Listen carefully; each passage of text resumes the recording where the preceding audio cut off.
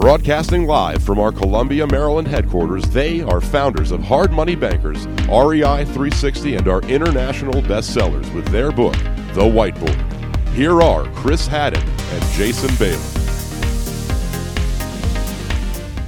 Hey everyone, Chris Haddon, Jason Balin here in our office to discuss the importance of coaching in business. Here's a weird thing about it. When we grow up, we have teachers, we have sports coaches, we have tutors for whatever. Even as we get a little older, we'll have like an instructor for golf or tennis or for yoga or whatever. However, in business, people feel like, nope, that's the one thing, don't need a coach, got it on my own, I'm gonna nail this one. And it's a big mistake. You know, your business, your career is a huge part of your life. It's your livelihood, you support a family, everything else. It's what you spend the majority of your time doing.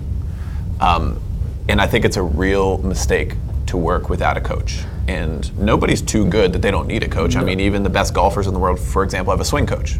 And they have the best swings in the world. I mean, right? think about it. Business in general, or your career, wherever you work, is 50% of your life, right? That's just where it's at. You can't just throw in the towel. Like, it's unacceptable to me to be like, nope, I'm good. I don't need help. I don't need help with that. I have everything figured out. And if you do have everything figured out, kudos to you. But I doubt that's the case. So a few things. Chris and myself both have had coaches probably in the business world for about 5 years now, right? Combined, yeah. And it did take us, we've been in business for 10 years, so it did take us a little bit of time before that. But I will tell you firsthand the amount of aha moments we've had.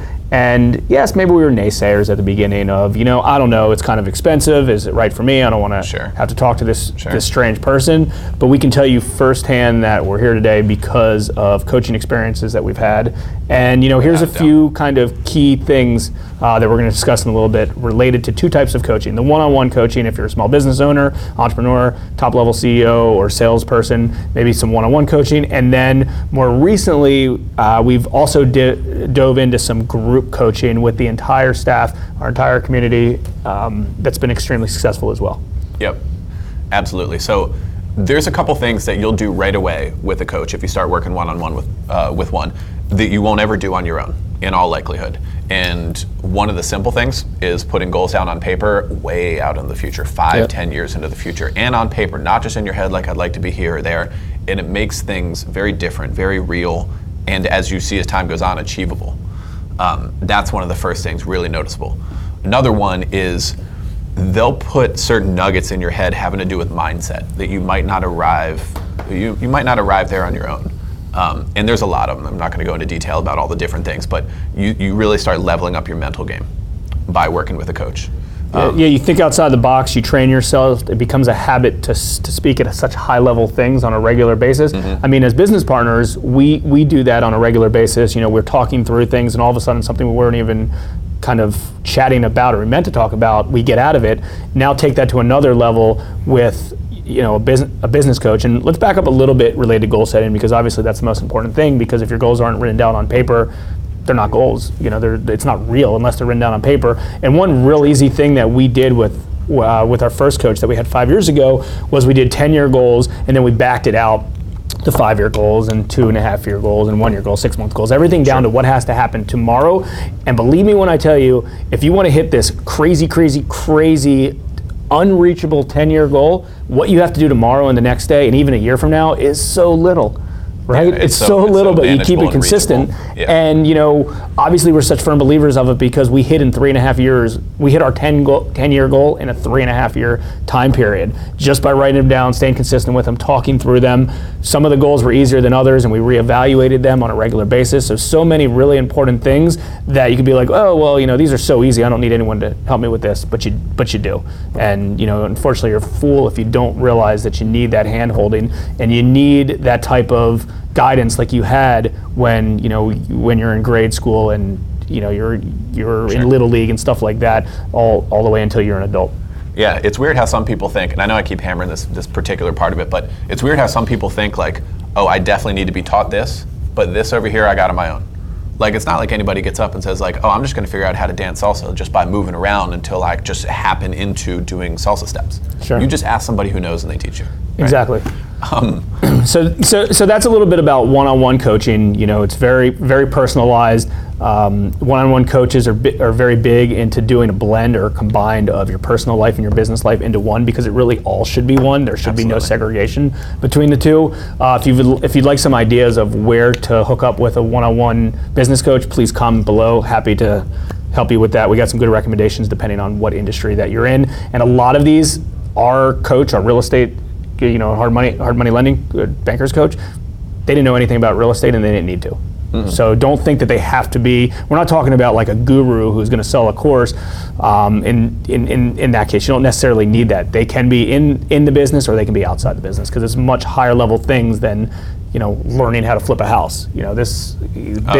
Managing employees, building processes. Believe me, they'll learn your business model because they're good at what they do. Exactly. All right, switching gears for a sec, talking about the moving to doing coaching for the team, investing in the team. What we wanted to do after we each had a good 3-ish year run with a business coach a couple years ago, and we wanted to circle back on that, is we wanted to give the same experience to our team and all grow together, to experience some of the same things that we went through with our first coach. And a lot of the same things apply. It's a little bit different too. One of the important things that we all get along the way is the idea of it being a business shrink, almost like a psychologist sort of thing, because you just talk through situations with them, really, like what's going on at work or in personal life or whatever, and they give you such great insight on how to manage these things and to deal with them better and more effectively and grow from it. And I think that's one of the initial reactions I had when we started working with an individual coach back in the day, and also what we've been hearing from the team as we're working through this project. Just don't use the word shrink, because your staff members may not like that. They may be like, I'm not doing that. I don't need to see a shrink. So if you use the word coach or business coach or consultant, that works. You can call it a coach or a consultant, but if you call it a shrink, people will that works a little bit better. And honestly, I would recommend that even if you don't have a big team, maybe if it's yourself and one other staff member, or yourself and a business partner, or 1 or 2 staff members, still, there's a lot of things that maybe could help your staff members that they won't open to you about, but they'll open to the consultant or the coach to. And keep in mind, like when we all do coaching, it's all individuals. So Chris doesn't know what I talk about.